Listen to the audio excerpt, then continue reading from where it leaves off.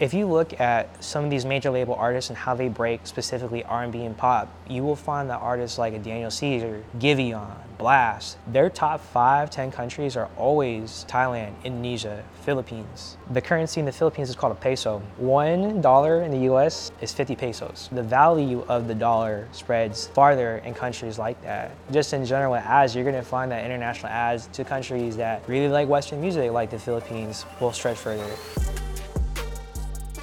What's up, what's up, what's up? I'm Brand Man Sean. And I'm Corey. And we are back with another episode of No Labels Necessary podcast. You can catch us every Tuesday, every Thursday on YouTube, Spotify, Apple Music, wherever you stream your podcast, here at the intersection of creativity and currency. And as you know, on No Labels podcast, we love to bring you guests who have taken their own journey. There's no labels to the journey, but there's a lot of value that you can get from it. Today, we have a special guest, a very emotional moment. Having my guy, Adrian Milanio, one of the first artists we started working with. He was in college early on. He's done millions of streams. In the last, he popped off this year about 4 million streams on Spotify, 100% indie grind that he runs ads. He does influencers. He started hiring his own team. Looking forward to getting into that. Adrian, what's up, my guy? Peace and blessing to you, Sean. Corey, how y'all doing? Pretty good, man. No hard complaints. No hard complaints. Yes, sir. Yes, sir. Good to be here. So let's start off here before we get into the technical things, because you are one of those artists who took courses, watched YouTube videos, learned the game. He's an R&B artist, by the way. You've done all that technical stuff. You have that. But before we get into the campaigns you've done for yourself, the accomplishments, talking to labels and all that, being in college, right, and deciding that I want to be an artist, right? Did you know that going into college, by the way? Or was it a decision you made while you were there? I had the aspirations, but the means on how I was going to do it, I had no idea, to be honest with you. Okay. So in that space, did you one day just flip and say, I'm going to figure this out, or did you just like start looking up on YouTube? What was the process for you? Sure, I'll hear you. So like, I'm gonna backtrack to when I was in high school. So that was probably when my interest in music started to take kind of form. So for me, like, I started having the passion to do music in terms of writing songs and that sort of thing.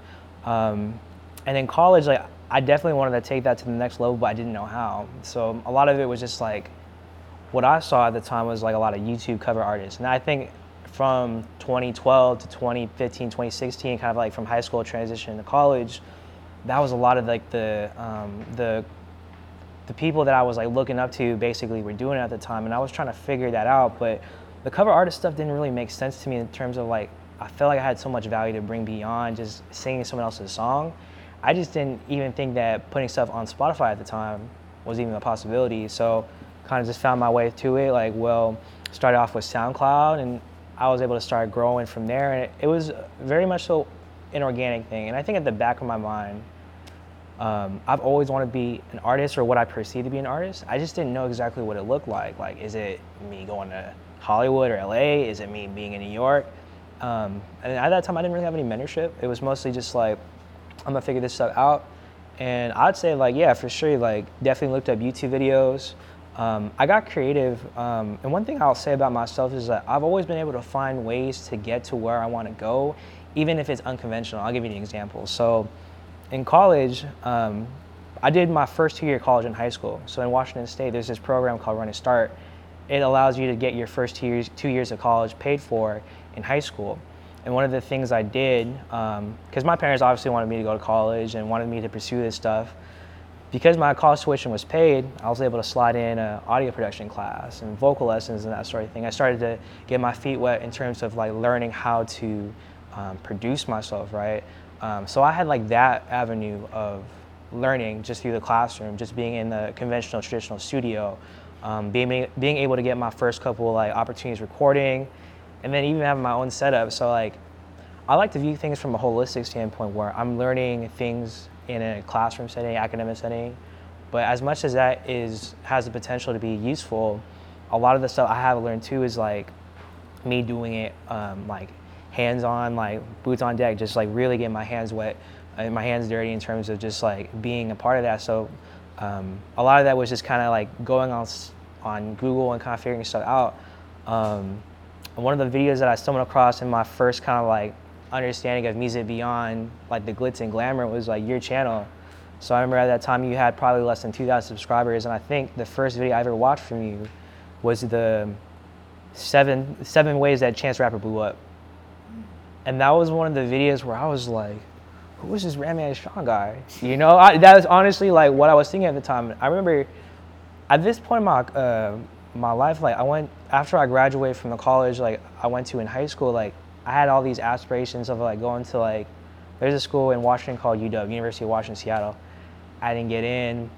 I felt like my self-esteem was kind of low, but I ended up like learning a lot being at home. So I saved a lot of money and I had a lot of kind of free time because a lot of my friends during that time moved away for school and that sort of thing. And for me, like I had a lot of free time to kind of just like figure out, okay, like, do I want to record in my room? What's the difference between recording in my room versus recording in a traditional studio? And like, how do I get my music out there? And at that time, I thought the only thing you really needed was talent. And I think a lot of artists they kind of start out that way, but you know, just like watching your first few videos, you kind of had, to me, they were like PowerPoints in a way, like things that I could, literal PowerPoints, They were literally, you know? They weren't so like, honestly, there's probably a notebook in my room, just me writing stuff down, because I'm so used to like, all right, I'm gonna take notes from what I think is important.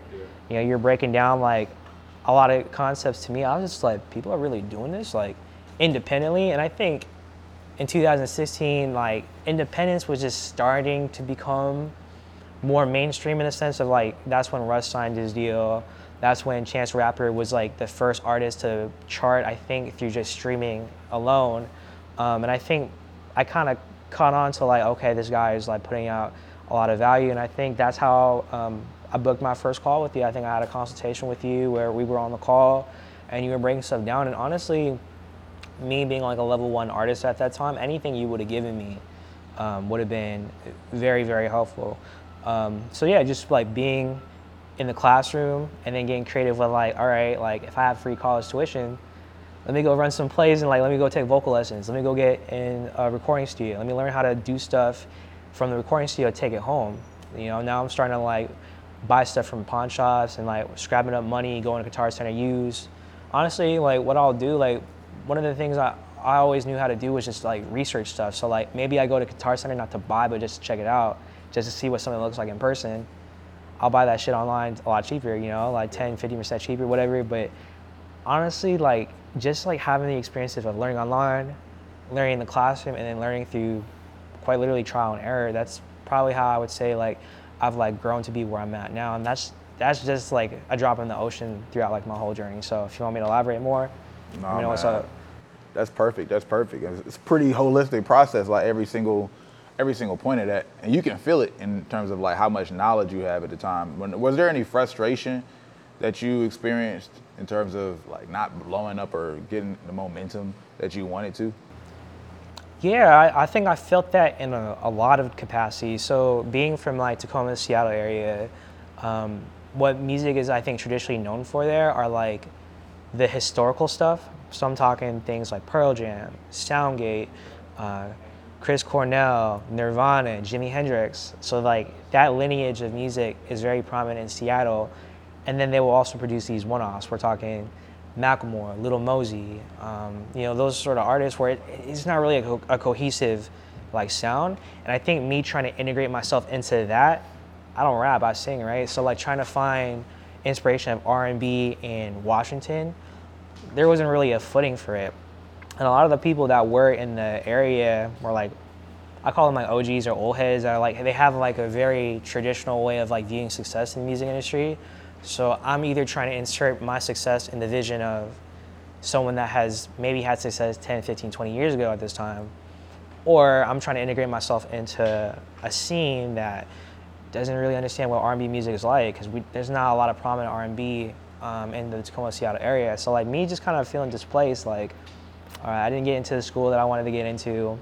Trying to make this music, and I think I'm kind of good at it, but like, I don't really know who my audience is. I don't know like who I'm speaking to.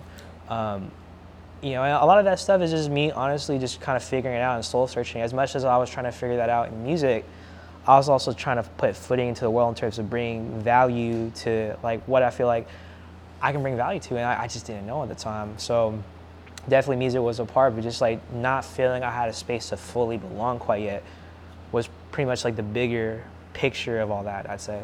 Okay, so one of the most important things that artists have to realize, if you truly become a brand, then everybody that buys from you no longer has to be a fan. I know that sounds mind-boggling.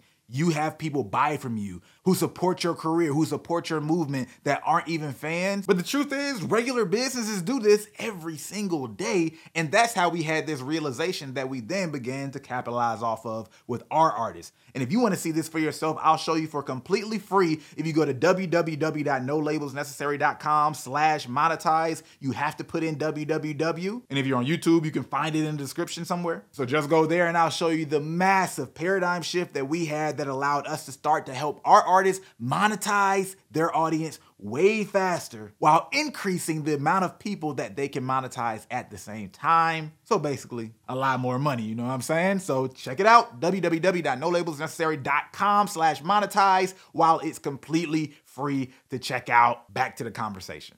So let's talk Lucky then, all right? Got you. This year has done millions of streams, all you. Matter of fact, I want to get into even the process, like of blowing it up from the beginning, right? That was all you. I know you ran ads for it. I know you allowed us to help out with some of the influencers, but I want to hear your thought process from day one, because you didn't even drop it last year. Wasn't it out?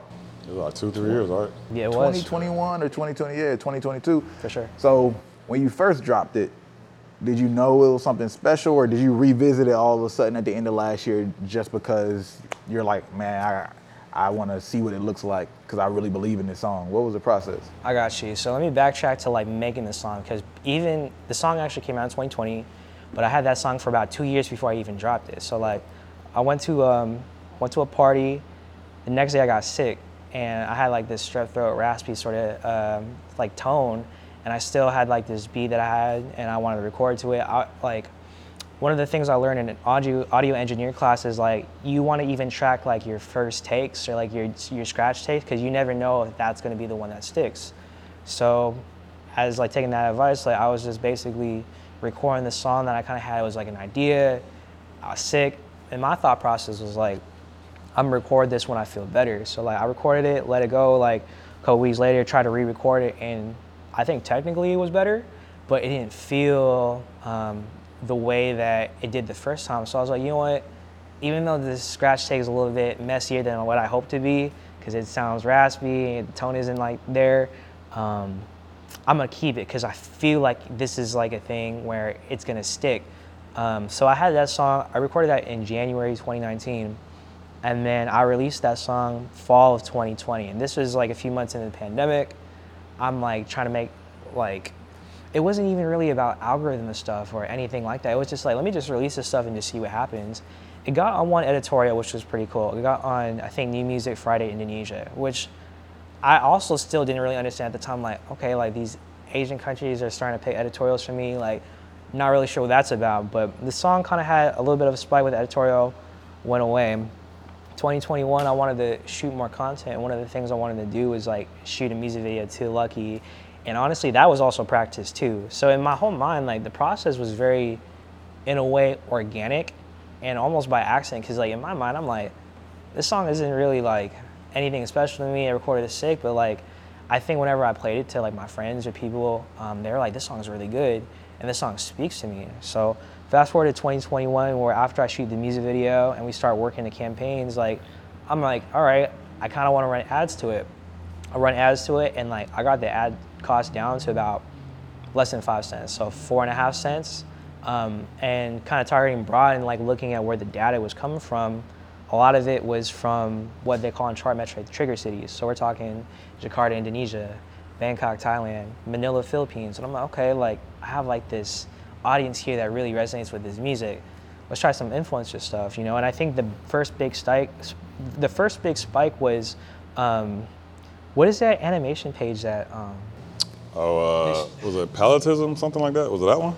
It was like the one with nutshell animations, yeah, right? okay. So like yeah. that was the first big spike where as soon as that post went up, I remember like the streams jumped from maybe a few hundred streams a day to about 2,000 to 3,000 streams a day. And I'm like, okay, I think I have something here. So let me run this ad a little bit more aggressively. So early 2022, I saw that it charted in Thailand, charted in like the viral 50, and I'm like, it charted off of like $30 of ad spend a day?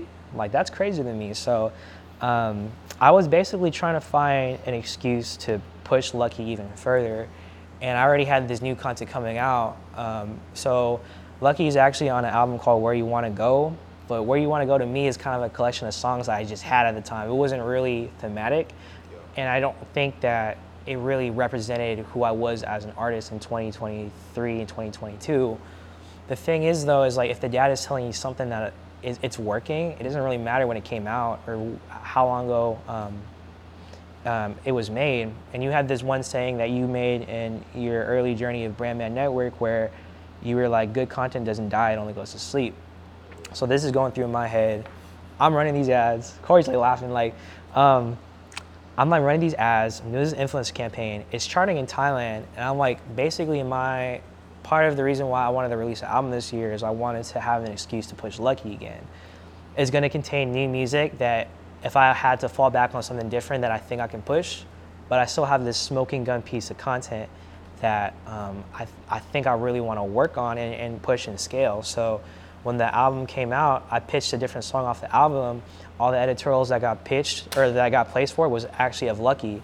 So I kind of had like this big moment where Lucky was like blowing up through like a lot of the ads, the influencer campaigns that we were doing. So we were doing a cover musician campaign on Let's slow that YouTube. down, Okay. because these are all like separate elements. One, I got you. These editorials you pitch, that's, again, you're an indie artist. This is just that regular through the DS, like DistroKid. You got DistroKid. DistroKid at the time, yep. DistroKid. You pitch to Spotify just like any artist would do.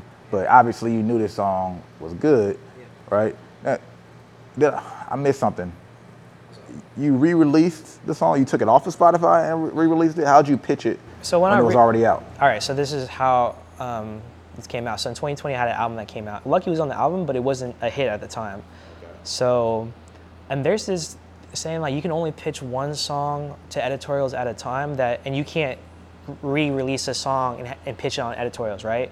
So like me knowing that, I was like, okay, I'm gonna pitch this song that I think has potential to be on an editorial. They didn't pick that song at all. So like I saw that Lucky got placed on the editorials instead of the song I pitched, which didn't make sense to me. Well, it kind of made sense to me because I think they saw how organically well it was moving, and these editorial curators from Taiwan, Indonesia, Thailand, and the Philippines, they were placing on their editorials, and I can see the list of all the editorials. Right, so they put it on there. Yep. You never even pitched Lucky specifically. I didn't pitch Lucky when I dropped this album in 2023. Right. And that was something that was crazy to me because like they say like you can't re-upload the same song and pitch on editorials. So that's how I know that there are people that are really looking at stuff, because like in theory, like if I can't get an editorial for a song that's already out and it's still happening anyway, that's like someone's got to like push the button manually for that, So it ended up getting on a lot of editorials, and it ended up getting a lot of love the first probably month that I re-released this song in an album, right? So the concept of the album was to put out music that I feel like represents me more and to build a moment around Lucky. Like I have all these songs, here's this hit piece that I have, it's Lucky. Like this is like the song that I want to push, and when it's time for me to transition into the next thing, I have this album that can work. Yep. So then we got the editorials, then the other side of it is the ads. Yep. You were running like very cheap for a second. What was it, like $5? $10 a day. $10 a day for how long? Probably for about 6 months. And then there were times in 2022 where I would scale it to about $30 a day, $40 a day to hit about 1K a month. And like I saw that it charted in Thailand off of that. And what's crazy is I remember talking to Corey and telling him like, there's this guy that reached out to me that wanted me to write a song for a big artist in Thailand called Nut to Nut. And he found me through one of the ads that I think Corey was running at the time. It was a music video ad. And he reached out and he was like, we really like your song Lucky. Like we want you to write this song for this artist that we have. So he sent me a video, the manager, Dano. And then I looked at the video and the artist had like 40 million streams on the video. I'm like, you want me to write this? And I'm like taking a call early in the morning because Thailand is about, I think, 13 or 14 hours from where I'm at. And like, they think that like I'm like in a studio. I'm like quite literally in my room, like, hey, how y'all doing? Like it's late, like nice to meet y'all. And they're trying to explain like we want you to write a song that feels like Lucky. I was like, okay, so I ended up writing a song for them, and like they're super great, and I got connected out there. And the song that I wrote for the album's called Cigarette Candy Vanilla Sky, and it ended up winning Album of the Year through like their version of like the Grammys out in Thailand. Bro, you I mean, never yeah, even told you us. never brought it up, bro. Like, No one ever asked, you know, and like, so the thing that's so interesting to me is like, even though I have like my own music, I know that I also have a lot of value in either communicating with people or writing for other artists. And one thing that I was saying earlier, I was like, man, like all these people in like Southeast Asia really rock with my music. Like, I don't even really know like what this means. What I'm starting to find is that their version of pop, like the genre is just R&B, like in terms of elements and that sort of thing, and they really like themes of love, romance, heartbreak, and that's stuff that organically, like, this is not about an algorithm, just organically, like that's the type of stuff I read about, you know, like my dad really put me on to a lot of this stuff that he was listening to, that I think I have like that old soul heart, not just in my music, but my personality, and I'm able to kind of have that be modern. And one of the studies I saw, so I majored in psychology, is that the music that we appreciate as people is often influenced by the generations before us. And that, to me, even on an anecdotal level, makes sense. But just the themes of like love, romance, heartbreak, you know, Lucky is in that same sort of vein. And I think just that type of feel for them is just like, that is what people get down to out there. You know, I quite literally see people with the music of like the song Lucky, where they're like outside romancing at a coffee shop, and that is what that's how they get down out there. What's and like, outside romance, I mean? So like, I was talking with my dad earlier, and he's basically talking about like these YouTubers in the Philippines that are making money, and I'm trying to explain to him like, yeah, they probably have endorsements and like, you know, like AdSense and all this stuff, and like, he's trying to explain like the stuff that they're doing in the video I was doing in the 80s, and I wasn't making any money off it. I'm like, and he's like quite literally, they're outside like, you know, tropical weather, like they're holding hands, and like a lot of like the forests that I see of people are like, they're very much so like in nature, and the videos are literally like them holding hands outside, enjoying nature to like the chorus of like my song. And that was like a theme I saw, and just me kind of like dissecting like what's the most popular stuff there, and talking to some people that understand Southeast Asian culture, the themes of like romance and intimacy and like I love you so much and like endearment, that is what people resonate with the most, you know? And I feel like that's something that's so fascinating to me, where I feel like American music, or the culture on American music, is based off hype or perception. You don't necessarily have to make, good music is subjective, but there in Southeast Asia, you can't like be a singer and not sing, if that makes sense. So I think just like in America, you can build a persona around someone's like personality and style and brand, whereas there, if you can't sing, it doesn't really matter, you know? I lived out in London in college for a term, and out there they were able to bring American rock bands that you and I would have never heard of, but they can sell out shows because they know that the talent there speaks volumes. Not saying talent isn't valued in the States, but me experiencing culture abroad, and then also seeing it in the demographic that enjoys the music that I make, really there's like, I really legitimately think there's a value to like the talent in and of itself. yeah. So how does that affect your overall growth strategy, right? Like, you're here in the States, you're making your real life moves in the States, but you're seeing a lot of these Southeast Asian countries like taking to your music. Is that affecting like your strategy moving forward and how you're building yourself out? Or yeah, like what's your plan on merging those worlds? For sure. So like what I find fascinating when I explain to artists when I do consultations and stuff is like, I literally think I have two different demographics, and I play a different game and different rules for each demographic. So if you look at some of these major label artists and how they break specifically R&B and pop, you will find that artists like a Daniel Caesar, Giveon, Blast, their top 5-10 countries are always Thailand, Indonesia, Philippines, you know, Brazil, Spain. So they'll take those numbers in general and build those numbers up and take it back here.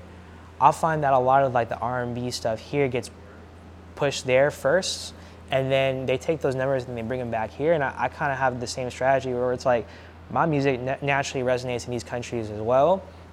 Let me go run my ads there. So like I have about 30, 40,000 Instagram followers right now. I want to say probably 60 to 70% honestly are international.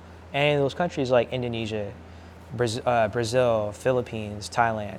So that's like one sort of like marketing strategy. And because I'm growing in that way, people in the States are going to see it anyway too, right? So it's just like if you have 40,000 followers, you have 40,000 followers. You know, people don't have the lens to understand the demographic of like where are these followers really coming from, you know?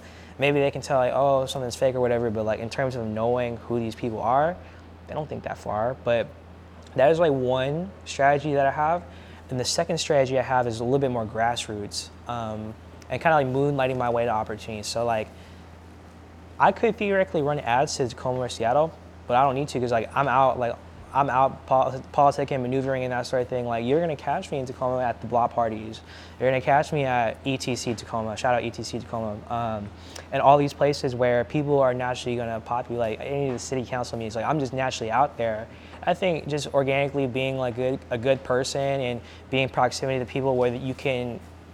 There's one thing like seeing somebody on Instagram doing their thing, but actually getting to meet them in real life is just so different, you know? And I think like I want to bring a lot of value to people organically where when I have a new release, I have like my tribe internationally that will rock with me, but I also have my grassroots people in like Tacoma, Seattle that also organically like rock with me too.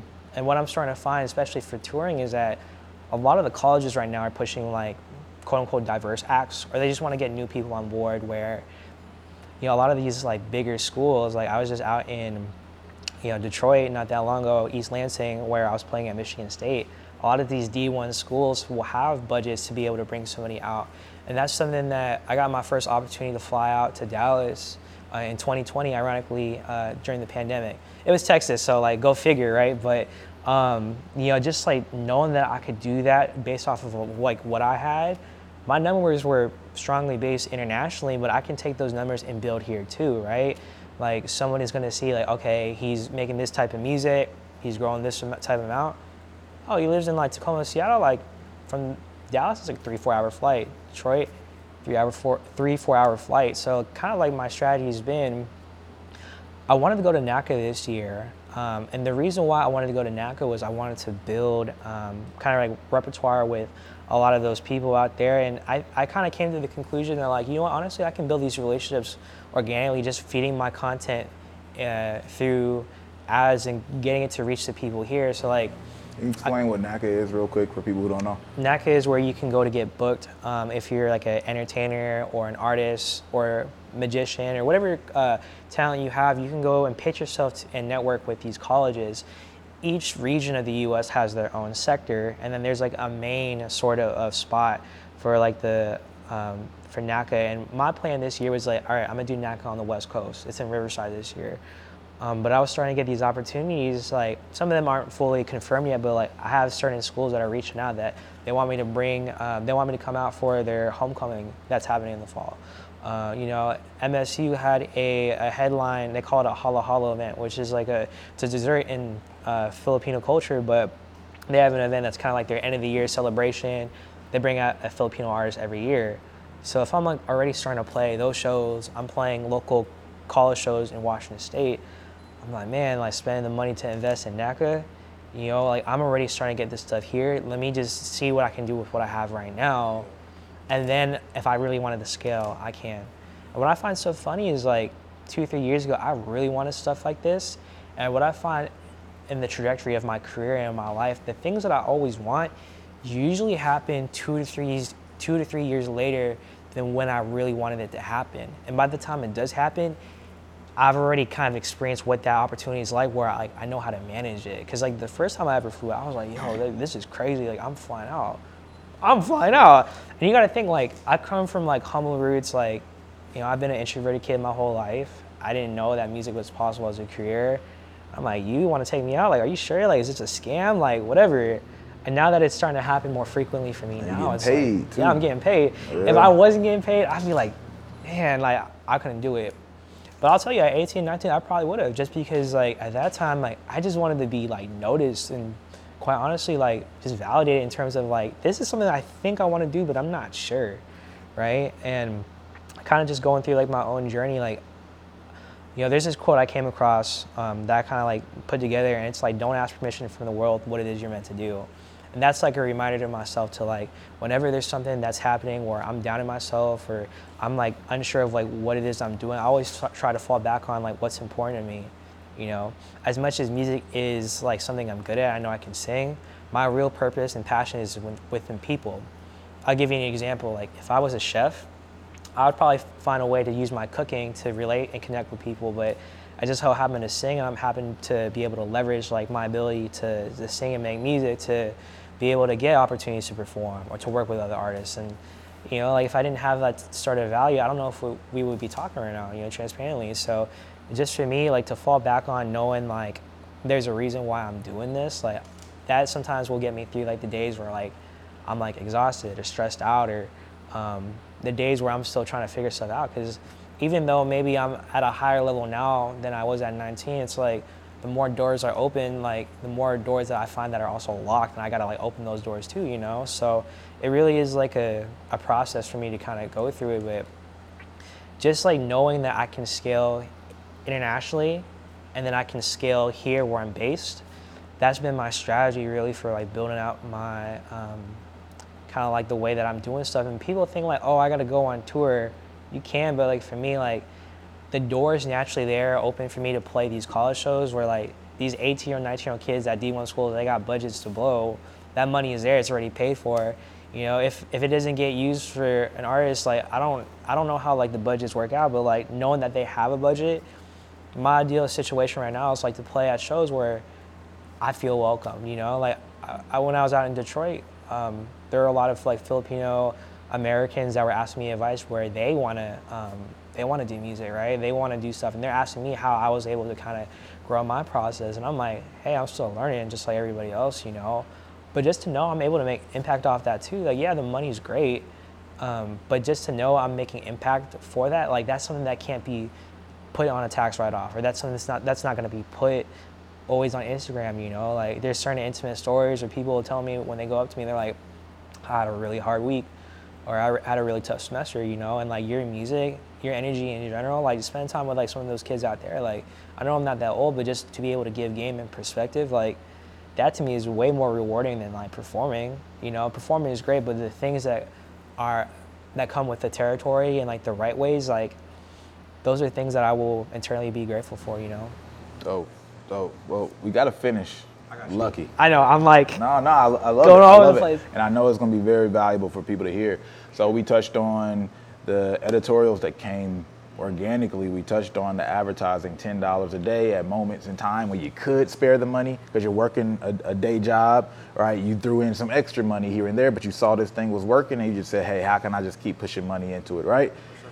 Then you talk about the influencer campaign that you ran on top of it, that you did, you know, bring us on for to help with, but it was all your idea. And this is, before you get into this, this is something that I've always appreciated about you. And me and Jacory have been going back and forth about this over the years, but you're just one of the people that, one, you take the content, you take the consultations, right? Or you take a course or whatever, and whenever we talk, like you really apply everything, right? And you learn, and you went from, you know, you might, when we were early days in the agency, you'll hire us, and then we might be doing everything because you just don't have the time, and you did start to learn some stuff, but you don't have the time. But then you're like, oh no, I just need y'all to run this. I'm gonna run this over here.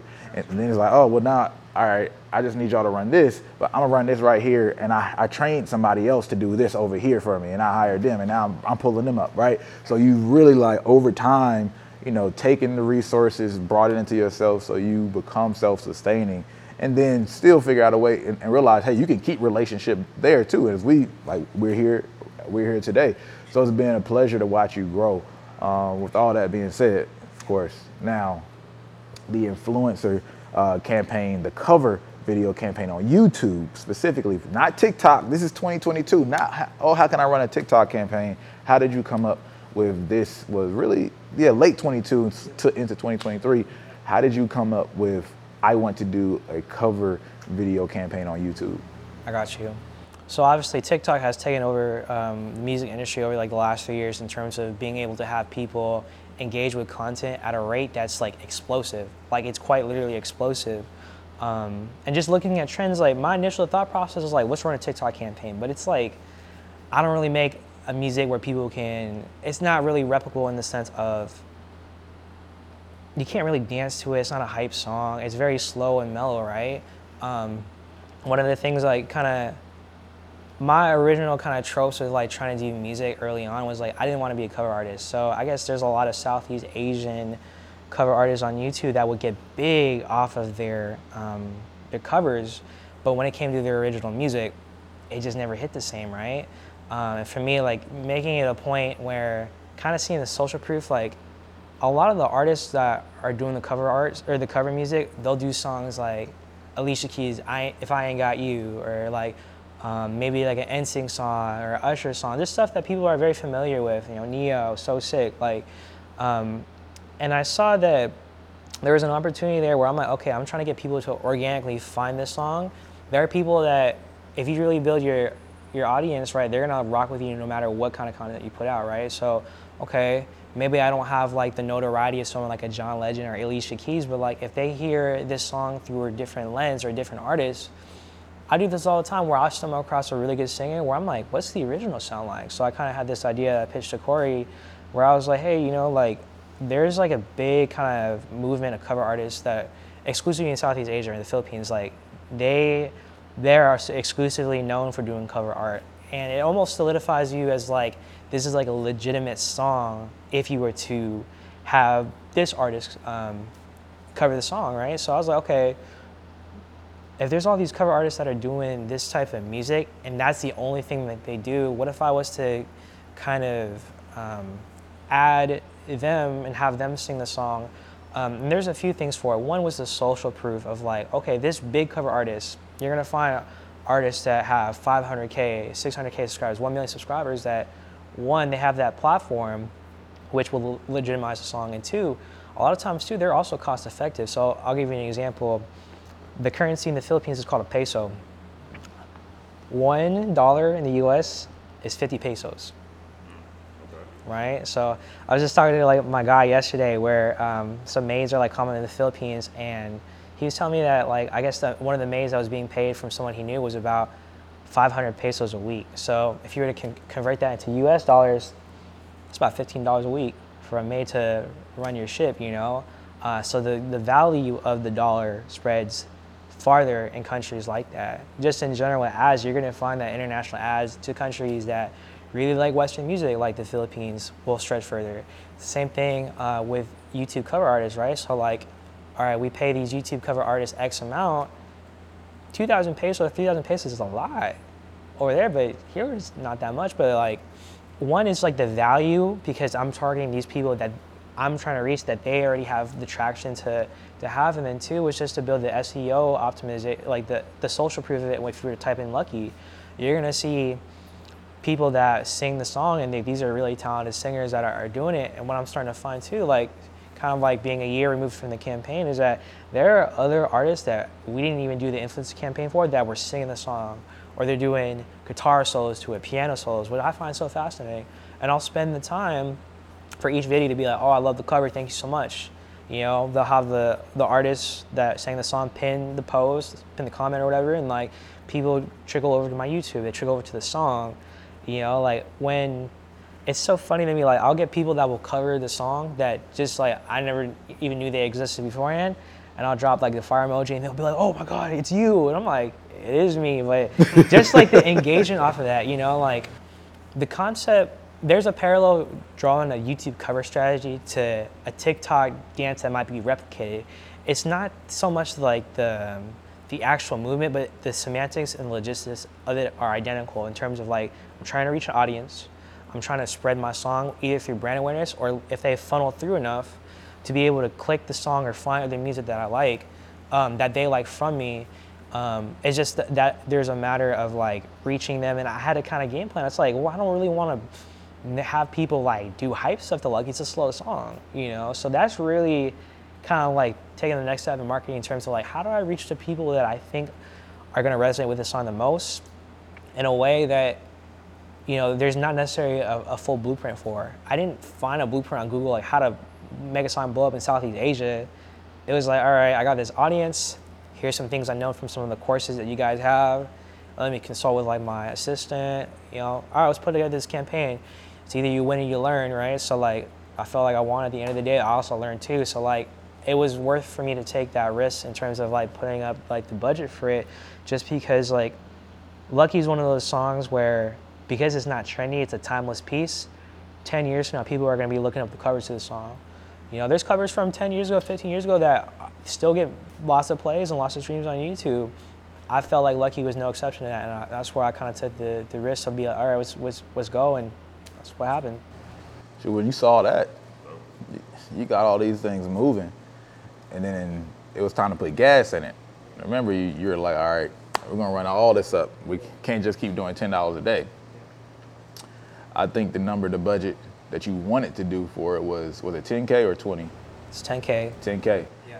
You also had, I think you might have had some labels at that time, kind of like reaching out possibly, or you could have like gone that route or gone some labels or distribution deals. They were reaching out after Lucky was blowing up, or during and after. During and after. Yep. Why didn't you go take any type of deal to try to figure out how to blow it up versus the route that you did take, which we'll talk about how you got that money and everything? Man, I feel like the label conversation honestly it might be more in depth than my explanation of how I got Lucky to kind of blow up, because I have a lot of like kind of thoughts about that. But I'll say with labels, like at that time, before Lucky was blowing up, I didn't have any label that were reaching out, anything like that. It was just like, all right, I kind of came into the early 2023 with like this album, like, all right, I'm just gonna drop and gas this stuff as if I didn't have a label, which I didn't. But like for me, as I was getting offers to like have like Lucky be pushed when Lucky was blowing up, I got a little confused or sidetracked, because it's like, man, like I could take some of these deals, and I can get into a lot of that stuff more in depth after talking about how Lucky blew up. But for me, it was like, all right, I have like these credit cards that I got business credit from. I'm gonna take those and gas it with like the ads I was running. You know, I was already putting money into the campaign for the influencer stuff, and then just testing the ads beforehand. So like, even though my limit was 10K, like the amount of production I had beforehand, I'm like factoring in like the music video, the live sessions I was shooting, building like the cover art, everything around Lucky. Like, yeah, the budget was 10K, but like over the span of 3 years, it's probably honestly more. Okay. So, but the gas up period, you were like, all right, so it was a business credit card that you were using? Or did you have to go like get a loan specifically There's a for few that? business credit cards. So like, Okay. This is my philosophy with funding. I'd rather have it and not need it than need it and not have it. Because when you're gonna go look for funding and the bank can tell that you really need it, it's like, man, like, so I ended up getting a few more credit cards than I needed, but one credit card was about 10K that I had. This is like some sauce. I'm not like a credit guru guy, but like you can Google this stuff on your own time. But like essentially there's 3 bureaus, right? And you can pull from either Equifax, TransUnion, or Experian. You can only have a certain limit to how many credit cards you can get per bureau. But if you know how to stack the cards correctly, you can get upwards of like 6 to 8 cards and have those. So like, I'll give you like a game plan. You do what you will with it. But my game plan was like, I have a personal reporting line that's about 10 to 15K, right? So they do something called comparative credit. If I apply for a business credit card, they're gonna try and see what type of credit inquiry or credit history that I've built up. So I have a regular credit card that's been about 15K. So I got one card that was about 15K. So in terms of credit stacking, because you can pull a couple cards from each bureau, I was able to get about 6 cards before I fully was able to utilize what it was that I was going for, you know, so. But that's cool, because like at the end of the day, I'm just saying, you spent 10K in a short period of time. It was 2 to 3 weeks, right? Something like that? Yep. Right? So to go as somebody who doesn't just have this money sitting on the table, you don't have any deal or anything connected to you, to say, I'm gonna spend 10K on ads from my credit card, it's something we typically don't advise, right? Right. But you broke some numbers down and then you specifically compared it to getting a deal and what it would look like to re-up. Do you remember that conversation? Sort of. Like, I remember having it. I don't remember exactly what I said at the time. So you were looking at how fast Lucky was moving, the amount of money you were getting from Spotify, And how fast I can recoup. and how fast you thought you could recoup. And then you compared that, well, hey, I could give away some of this, a piece of my music and things like that to a label or a distributor or something like that, or I could just get this loan and recoup. And I think you recouped that 10K in about, what, 3-4 months? Yep. Like, that's a beautiful thing, right? It is a beautiful thing. And the only reason I was able to do it that way is like I spent, you know, as much as like Lucky blew up in 2023, I spent 3 years trying to figure out how to make content go and how to be able to recruit. Because like I can kind of see my statements engaged, like, okay, I was able to stream this month. This is what it ended up looking like 2-3 months later when I got the royalty payout. So that was like a risk that I was able to take, partially because like a lot of the business credit you can do, they'll have an intro or a grace period of like 12 months no interest, right? Or 21 months no interest. So like knowing that I can fall back on my day job and write off some of the expenses, like for me, 10K, as much as there was a lot of money to spend at the time, it was, in the grand scheme of things, still a drop in the ocean. I can say that, and that doesn't apply, that's not advice to everyone to go get credit cards and rack it up, because it's like, I only knew that based off like me knowing that I had a 4.5 cent cost per click, and it's already doing X amount of streams at the time, and that I already have like things in place, so if I need to gas it even more, instead of pulling from one credit card, I got like 5, right? I got 6, like, so if I really had to bust down and take it even further, then I could have, but just to be able to recoup and then some, for me, was very rewarding, and I'm very grateful for that too. So, like, with all that being said, you've had a lot of success on your own. I know you've had experiences before, like that single situation that you had with the label prior, and I think you said what song was it that you did a single deal? Like a label reached out, it was like a random label in the UK or something like that. Where you want to go. Mm-hmm. Yeah, where you want to go. Yeah. All right. So what did you learn about how you want to move your career forward? Because there's a lot of different directions we can go with everything, but I think just the cleanest way to, like, you know, wrap this up is kind of give a sense of, based on what you've learned before and what you've done now, and particularly with the label/indie system, how do you view your career as a whole, and how you want to take on any partners, whether it's managers, because you still don't have a manager actually. Now, I didn't think about that. All right, you don't have a manager, you don't have a label or whoever. How are you viewing your career at the moment?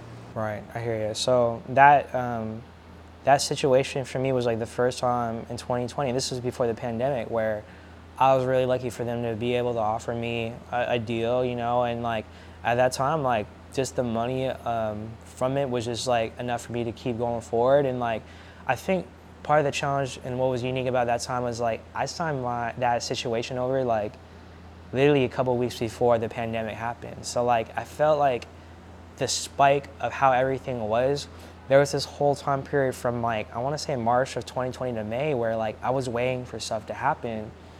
Kind of slow, people are working from home instead of like the office, and just like a lot of the things that I thought were going to happen with this song didn't end up going, right? Like one of the things they wanted to do with the song was like they wanted to do a remix, and we were trying to find producers and we were trying to clear the budget, and there's a lot of things and stipulations where I was like, man, like if I still had this song, I could have worked it myself, like, or whatever, but at that time I just didn't know, right?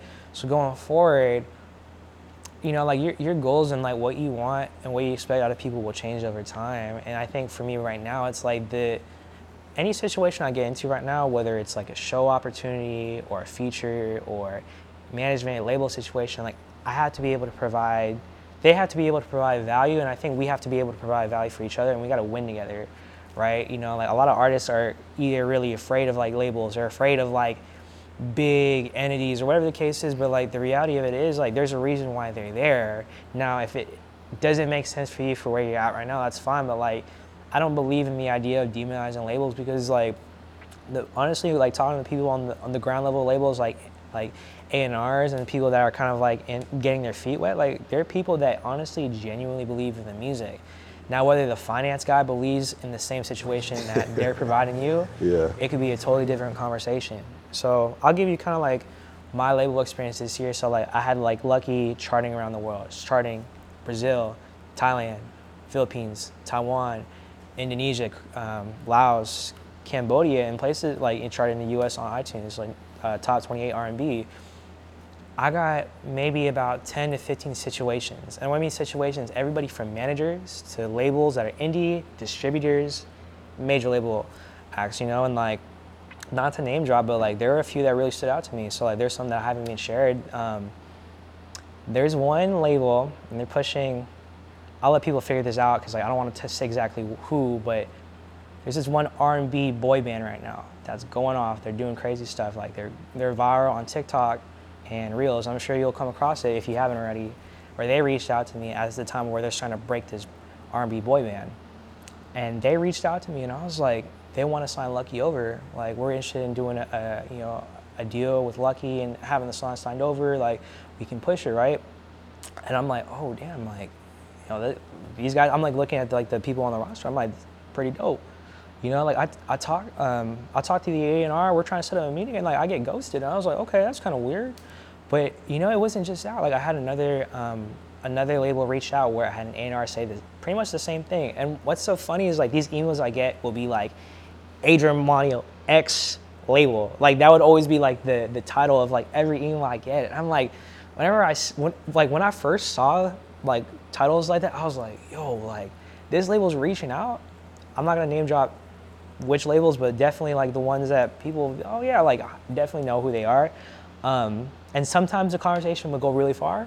Sometimes, you know, it would stop at the emails, you know? So I had another situation where I had a label reach out to me a couple of weeks ago, right? And they actually reached out earlier this year. It was an A&R that I thought was ghosting me. And like I hopped on another call with a different A&R. I found out that A&R that was talking to me got let go. So I'm like, I thought I was getting ghosted. And I'm like, what is going on with like these labels? Like am I doing something wrong? Like, is it weird? Like, whatever. But like, I honestly think a lot of labels shoot shots, and if they don't end up taking them, it's like whatever. Like, we'll let it be. Some of these conversations get further, and then I've had like independent labels and managers. So like, one thing I'll say is like, I think the trend of labels now is that there are a significant amount of distributors that are offering label services that I'm starting to see. Honestly, I had more offers in hand, like emailed to me like next day compared to some of the major labels that were doing that stuff, you know? And I think there's definitely benefit for it because like it mitigates the risk of a label putting up a big advance because most of the content's usually done. They're gonna be signing over songs that they think are gonna do well based off of what they have. But a lot of the distribution stuff was stuff that I honestly think I could do myself or I could do even a better job of, right? Like they'll offer stuff like discovery mode was just starting to break at the time for like, it's starting to become more normalized. And a lot of these like labels / distributors were trying to say, oh, we have discovery mode. I'm like, me too, but you want like 20% just for you to upload the song? I mean, part of it is just like, unless they can guarantee like editorials or a marketing budget, and this is where having a really crafty lawyer, a lawyer that knows how to navigate that stuff come in. And unless you have that type of stuff, like, you know, a lot of these labels will pitch stuff that, if you ever look at food, you'll like the labels, they will have like the hype stuff in the front and the ingredients in the back. It might say stuff like all natural or like no antibiotics or hormones for the food, but like that stuff's already banned to begin with. So like in a way, they're like marketing stuff that's already there. Like to say like they can pitch on editorials for you, unless they have a direct relationship with the people that are curating that playlist, you can do the same stuff, you know? So like a lot of these contracts I was getting kicked back, it's like, I need a budget that's like, there's a term OPM, other people's money. Like I need a budget that represents like what I think I can put up for myself. And a lot of the stuff I feel like, you know, when I talk with my lawyer in terms of like what I want to give up or what I want to get in exchange for what I'm giving up, like I feel like was very reasonable. A lot of times in general, like, okay, we'll talk to our accounting department, we'll get back to you. Most times they didn't get back to me, you know? I had a couple of offers I had a couple of managers distinctly that were either operating their own label or, you know, that were doing their own situation. Like, I'll tell you one story. This is the first label / manager that reached out to me where I got so uncomfortable in our meeting. So the first meeting we had was super dope. And the reason why I got uncomfortable is like I felt like the second conversation we had was completely different than I thought what we were going to get into. So they wanted to sign Lucky over to this label, right? And like I'm trying to figure out the split. The second meeting we have, the first meeting was cool. The second meeting we have, like now they're talking about they want to manage me, and I'm like, the first conversation we had was about signing Lucky over. So like I'm in this meeting with like this label owner / manager, and he's like talking about, you know, standard rate is 20%. And he said something to me that honestly, it kind of like made me nervous like, during the meeting. So like he's like, I'm trying to like clarify the split. Like, is it 20% of streams, or is it 20% of like everything that I'm doing? And he said something to me that I'll never forget and has made me make sure I have a lawyer in my back pocket wherever I go. So he like verbatim started laughing. He's like, if I open a restaurant, or if you open a restaurant, and I was investing in your restaurant, do you think I only want 20% appetizers from your restaurant? And I was on the Zoom, and I was just like, I'm like trying to clarify legitimately, and I was like, just give me the contract, I'll look it over. But like ever since that experience I had with that manager, I'm like, okay, like every time like I have these meetings, I gotta come prepared. And granted, like I have never had an experience like that beyond that conversation, but that was like one of those eye-opening things for me. I'm like, man, like if I really wanted to sign, this was like the person that was like at the forefront of my career, I would not feel comfortable, because it's like you went from like trying to sign Lucky to now you want to manage me, to now you're trying to like explain, oh, like restaurants, like we Damn near 360 at that point. It was crazy, you know, and that's one of those things where like if I didn't know any better, if I didn't have my discernment, I feel like for me, like my discernment's only wrong when I don't listen to it, whether it's like relationships, whether it's like friendships, like, you know, life. So like there was something, I remember driving home that day and I was like, dude, like what the heck? Like luckily, like I knew someone that, I knew a lawyer, attorney that has rocked with my music for a while, and I reached out and I was like, hey, I'm starting to get like opportunities coming up my way. Is there any way that I can have you counsel me through like these deals and have you represent me in these meetings? And he's been a really cool guy that has helped me a lot. You know, I've had big name labels reach out, I've had offers and stuff, but I think a lot of the offers after like taxes and after paying your lawyer and the management fees and stuff, like it isn't enough for me to like feel comfortable like just settling with, you know? And the fact that I've been able to touch, this is like the best financial year I've ever had as an artist. I think at 18, 19, like that college version of Adrian would have probably been signed by now. But if I go earn a show myself and this artist manager is entitled to 20% of everything that I'm doing, and I earned that show, I worked so hard to get this point, it doesn't make sense for me to give it away. I earned this show, these are the people that reached out to me, and like you're taking 20%. And I think that, you know, like, it doesn't mean like this person is trying to like mess me up or whatever the case is, but like for me, I feel like the situations that make the most sense are going forward, like I want a new album deal. I want a tour that is new set up. Anything that I'm already making income off of, I will never, well, I'm not gonna say never, but like it really has to make sense for me to give up, because I really feel like if I'm gonna give up so much control early on and I work so hard to get it, it's not even really about the money at the point. It's more of like, I don't do music necessarily for the money. Like this is like my livelihood, you know? So like for me, the ideal situation for me is like a label or a management or an agency that's like, we understand that you market music Southeast Asian countries. You have the data that shows you've done this type of playlisting, this type of ads, this type of marketing. We can provide you the budget to do that, and this is a split that's fair. If it's not that, or something where it makes sense in that capacity, then like, I don't necessarily want to go through a major label system where the ecosphere of like doing stuff where it's really slow, they got a marketing guy that's trying to figure out what to do with me. It's like, I already know how to market myself. Here's my blueprint. You need to be able to like add value to that. I've had managers approach me where they're like, oh, we could do this for you. We could do this, like have this thing. But for me, from a manager standpoint, I don't want a babysitter. That makes a lot of sense, man. That makes a lot of sense. So, I mean, I love it how I just summarized to, look, I have a blueprint, you put in the work to build it, and I just need people who can add value and accelerate this. And when you have that level of clarity, it makes it easier to look at deals that are on the table. So first and foremost, man, it's been obviously a pleasure to have this level, this first sit down. We've been on Zoom calls, we've been on phone calls, we've been in chats over the years. but to have this first meeting where we could sit down and interview you in this way has been dope. Y'all go check out Adrian Milanio's music, man. He's a dope artist. And look, hit him up for a consultation. He can give you some game too at this point. Yes, sir. But thank you for coming by, man. Yeah, appreciate it, man. Peace and blessings, man. This is yet another label. This is yet another episode of No Labels Necessary podcast. I'm Brandman Sean. I'm Corey. This is Adrian Milanio. And we out. Peace. Appreciate you for watching. If you like content like this, you'll love seeing our music marketing strategies that we use as an agency to actually blow up artists to millions and even billions of streams that are available for free at nolabelsnecessary.com. And the cool part about it that's going to really make you love it is we don't have to be all entertaining and add all this fluff just to get some views that we do on YouTube.